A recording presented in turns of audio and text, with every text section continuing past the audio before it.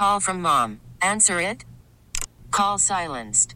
Instacart knows nothing gets between you and the game. That's why they make ordering from your couch easy. Stock up today and get all your groceries for the week delivered in as fast as 30 minutes without missing a minute of the game. You have 47 new voicemails. Download the app to get free delivery on your first 3 orders while supplies last.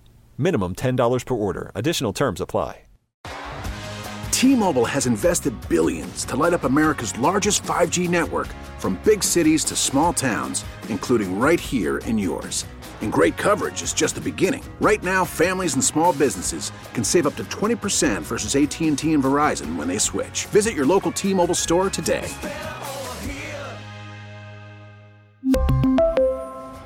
Plan savings with 3 lines of T-Mobile Essentials versus comparable available plans. Plan features and taxes and fees may vary. Republican reckoning. Members, address this as a family and address this as a team. Rooting out extremists in the military. The attack on the Capitol was a wake-up call.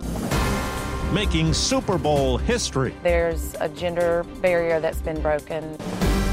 Good morning, I'm Steve Kathan with the CBS World News Roundup. The Republican Party at a crucial crossroads, and in the House of Representatives, members of the GOP declined a chance to punish Georgia's Marjorie Taylor Greene for endorsing conspiracy theories and political violence. And Wyoming's Liz Cheney survived an effort to remove her from Republican leadership amid anger over her vote to impeach former President Trump. CBS's Chris Van Cleve is on Capitol Hill. Republicans made no changes. The number one thing that happened was unity. This despite members spending hours debating whether to strip Wyoming's Liz Cheney of her leadership post over her impeachment vote and Georgia's Marjorie Taylor Greene of her committee positions. House Minority Leader Kevin McCarthy said he unequivocally condemned Greene's anti-Semitic, violent, and conspiracy-filled comments, but would not remove her from the Education or Budget Committee. She said she was wrong, and nothing that she said has been based upon since she's been a member of Congress. But Greene has not publicly apologized, tweeting no one was owed an apology and she would never back down. A vote today in the House led by Democrats is expected to strip Greene of her committee assignments.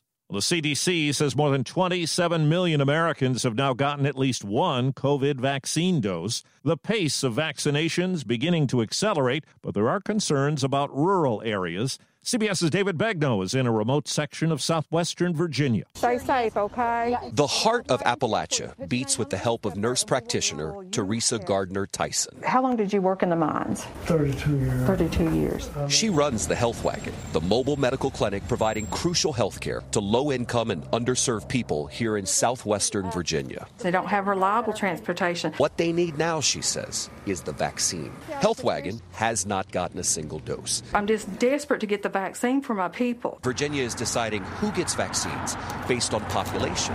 But Nurse Teresa says that's not fair. Appalachia is more rural, but the need is enormous. Vulnerable populations need to be a priority in receiving this vaccine. They have chronic health conditions. They actually live 10 years less than our counterparts on the eastern shore of Virginia. And they're poorer here. Health Wagon says the poverty rate of the area it services is 54% higher than the rest of Virginia. Is there something you can do to get vaccines here quick? Absolutely. It's called more doses. He is Virginia's governor, Ralph Northam, who himself is a doctor. Right now, David, we're getting about 120,000 doses a week. We need about 350,000. Most of what I heard is Teresa's doing great work, but she just needs to be patient. Oh, my gosh. I can't be patient. I have to be a voice for the people that do not have a voice here. The vaccines minister in the UK estimates there are about 4,000 variants of COVID-19 around the world now. Here in the U.S., variants have been found in more than 30 states.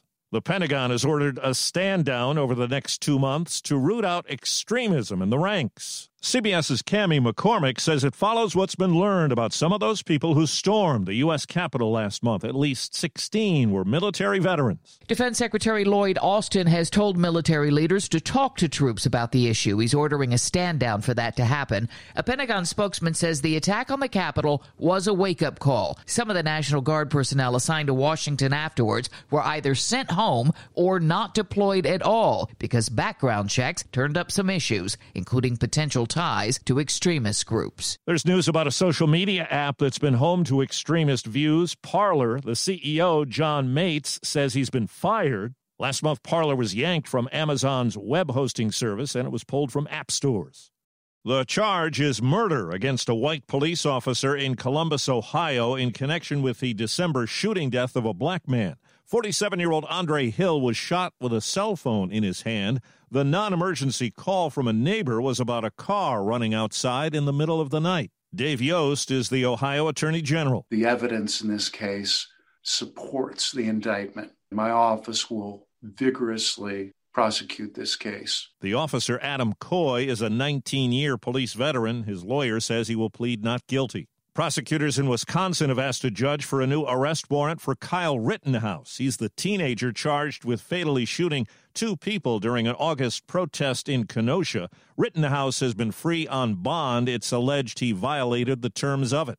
Up for a Golden Globe, the trial of the Chicago 7 is one of the most talked about current movies. One of the anti-war activists in that real-life story, Rennie Davis, has died. We intend to bring Mayor Richard J. Daley to this courtroom in which we intend to put him on trial for the That was him in 1970. Rennie Davis was 80 years old and lived in Colorado.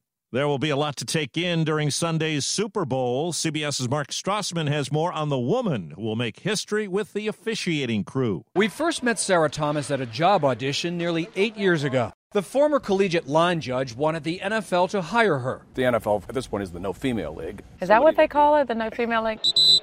She got the job. Another barrier broken for the Mississippi mother of 3. Out of bounds! And now a Super Bowl.